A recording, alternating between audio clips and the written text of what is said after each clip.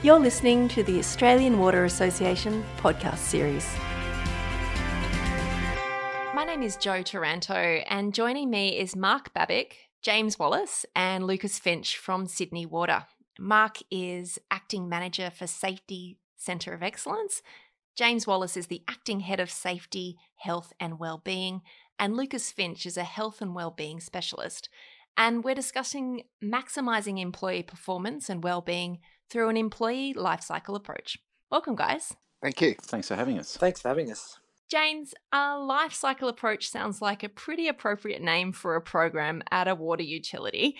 What exactly does it mean when it comes to employee safety and wellbeing? The lifecycle approach was brought into Sydney Water by my predecessor, Tony Philocarides, who wanted to look at the way that we supported workers throughout the entire continuum from when they are onboarded to when they leave the organisation. And we had a really aspirational, goal there that we wanted people to leave the organisation better than they arrived. So part of that was really understanding the different challenges and opportunities we have with getting safety and wellbeing right for our people, right from the start through to the end and all the parts in between. And you do have quite a lot of staff at Sydney Water. Take me back to 2017. Is it fair to say that safety performance wasn't where you guys wanted it to be? Yeah, that would be a really fair statement. So we really needed to change the way we were doing things. At the time, we had a very compliance-focused approach to safety. It was more checklists, more complexity, not really listening to employees, really giving employees being given procedures and documents and things about the work that they know how to do because they're doing it all day and every day, but they're getting hit with procedures written by people in a corporate office that have no real idea of the work. And not only is that not the best way to do things, it certainly didn't create a culture of trust or respect.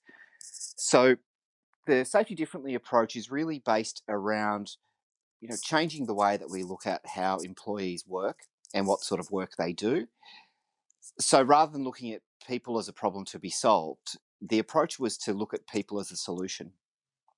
And what that's done without purchasing any new equipment, creating new procedures or more complexity, we've actually seen the safety performance improve really from a basis of respecting people, trusting them to do their work that they know how to do.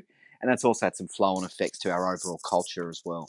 Mark, you've been involved in the injury management side of this. Can you tell us a bit about what that involved? Jo. Initially, when I sort of looked at our return to work culture, I realised that as an organisation, a lot of our employees, once they were medically cleared to come back to work, would generally just sort of re-enter the workplace without any additional support or follow-up. Essentially, we were sort of saying good luck to our employees and we hope that you don't re-injure yourselves. This sort of created a culture among the employees, particularly from a workers' compensation perspective, where we had multiple claims from one employee or multiple employees.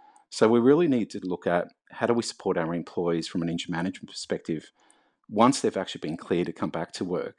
And that what we realised was what I did, I actually spoke to a lot of the employees and everyone had a different perception on how difficult their role or physically demanding their role was.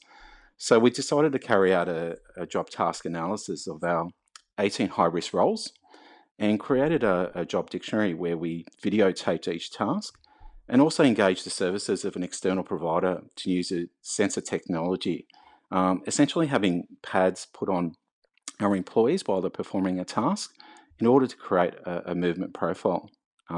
This enabled us to document the physical requirements of their roles, but ensuring what we did, we were able to identify how we would actually look at supporting that individual from a health surveillance perspective, and that would be incorporating a service called Initial Care, which is our medical response model with allied health professionals able to look at those job dictionaries and ensure that we've got the right exercise programs available for our staff to ensure sustainability going forward. Mark, that medical response model, how important is that for making employees feel looked after when they've injured themselves? Oh, it's extremely important. What we've done is created the job dictionaries, which is accessible by all medical practitioners, And they were able to review that document and those physical demands to ensure that the employee doesn't pose any risk when they are able to come back to work. And once they've actually cleared, it enables us to look at how we support that employee going forward. Employees are able to openly communicate with doctors and physiotherapists in regards to what they do. And the ability just to have video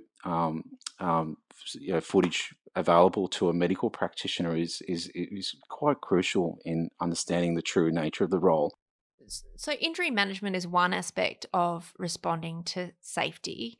Why did you choose to look at wellbeing as well, Lucas? When we first launched the wellbeing program, we had a look, we did a systems review to really understand how our systems and processes supported wellbeing across leadership and training. And so we really had a good baseline of understanding how our systems were set up to support our employees. But in addition to that, we also rolled out a number of psychometric surveys, understanding not only what psychosocial factors were setting our employees up for success and maybe detracting from it, but also the organizational climate. We used a metric called psychosocial safety climate to really understand how the climate the organization was creating in regards to health, safety, and well-being, and how that was affecting and being sort of perceived by our staff. And what specific initiatives did that lead to then, Lucas? So the program was developed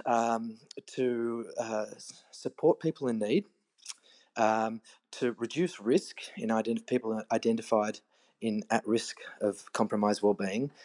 In addition to that, also to promote positive wellbeing throughout the organisation. And we did this through three ways. We had a look at our systems. So we had a look at things like our policies, procedures, but also our EAP system. So we relabeled that to My Wellbeing, My Way, and which accompanied a really dramatic increase in scope to not only be about counselling, but to support wellbeing holistically. So the new service has dietitians and exercise physiologists and a whole range of different coaching specialists to support wellbeing goals of employees right across the spectrum of wellbeing. And then second, we looked at our training. So we increased capability across the organisation, through managers, the executive team, coaching them in terms of how to influence psychosocial safety climate and psychosocial risk factors. In addition to that, a huge campaign in terms of mental health awareness and how managers can influence well-being through the design of their work and how they support their employees. And in addition to the systems and the training, we also looked at engagement, which was a key part. So we enlisted 35 wellbeing champions into the organisation. So these were really young and enthusiastic, well, not necessarily young, but really enthusiastic people who are keen to make a change in wellbeing. And these people helped drive a huge part of the campaign across the business. We launched lived experience videos. So people with a lived experience of mental illness or mental health difficulties to really help normalise and decrease the stigma of mental health across the organisation. And in addition to that, we sort of made sure we had some top-down endorsements. So we had a series of videos and emails and a whole campaign to really show staff that wellbeing was something that the organisation was prioritising and really committed to. Well, there's certainly a lot of aspects to the Safety Differently campaign. I'm going to throw to each of you just to talk about what you've seen the impacts for Sydney Water. James, firstly with you. I've been at Sydney Water for almost 10 years and I've worked all around the business. For me, the change has been quite amazing and really exciting to be a part of it. Some of the best ideas for new innovations and new ways of doing things are coming from the people doing the work, which sounds really simple, but the change that's created has just flowed across the organisation into lots of different parts of the way that we work.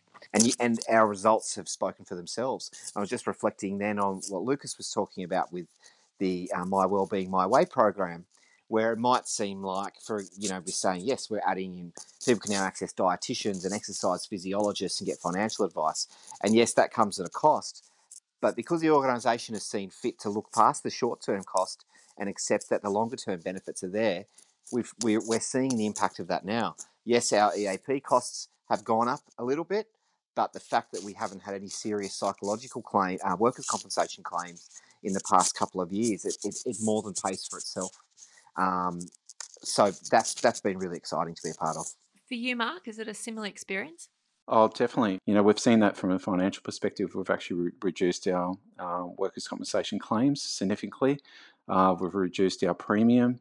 And this is a reflection of engaging with our employees and ensuring that they've got the right support there. And when we talk about support, it's actually being able to see that their dialogue with our medical practitioners enables them to actually focus on more them as a holistic approach. Exercise programs, weight loss, general medical advice for non-work related issues. It all comes together, and employees are really engaged with that, and they identify with our medical practitioners in order to utilise those services. And you, Lucas? One of the metrics, the psychosocial safety climate, it's a bit of a mouthful, but it was the backbone of the program when we launched it. We measured the data, we rolled out all those initiatives we talked about, and we were really pleased to see a significant reduction in the psychosocial safety climate risk. And so we improved our PSC score, and we also improved a number of those other factors associated with doing with improving the PSC, which was excellent. It's wonderful to see that by basically showing that you care, by showing that you prioritise your staff's well-being, that you care about and you're interested in making sure that they're well at work, it has significant individual and also organisational outcomes. It certainly sounds like there's been a huge amount of positive outcomes from this program. What would you say, each of you, to other organisations looking on embarking on a new safety program for their business? James, can I start with you? One of the big changes for me has been looking at safety as a cultural program or a cultural business unit, rather than a sort of an assurance unit. That was quite a change for me personally to think of it in that sense. But that's really where it needs to be.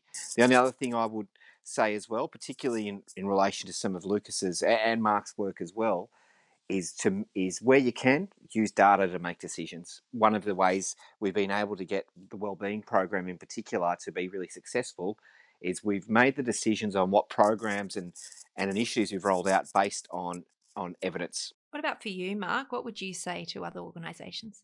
By truly sort of understanding your roles and the physical demands and all the cognitive demands, you're able to establishing a baseline to know how to implement an early intervention program and actually look at how do you provide that medical and advisory services. And I emphasise that advisory services. There's an opportunity for organisations out there to tap into that and provide that health information and support early prior to the employee sustaining an injury.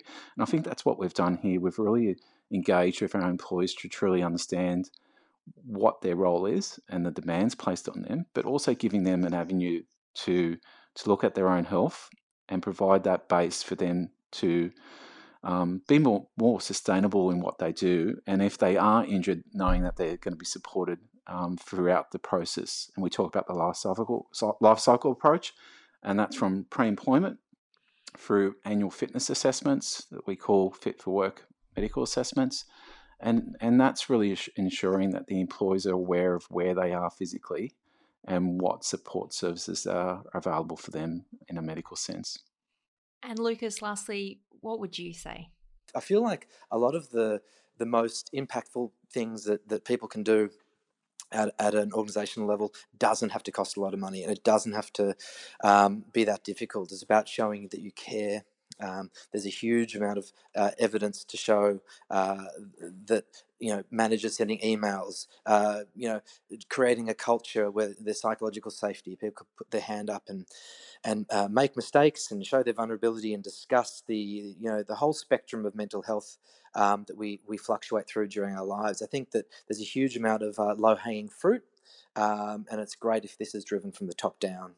I've been speaking with Mark Babic, Acting Manager for Safety Centre of Excellence, James Wallace, the Acting Head of Safety, Health and Wellbeing, and Lucas Finch, the Health and Wellbeing Specialist, all from Sydney Water. Thank you for your time today.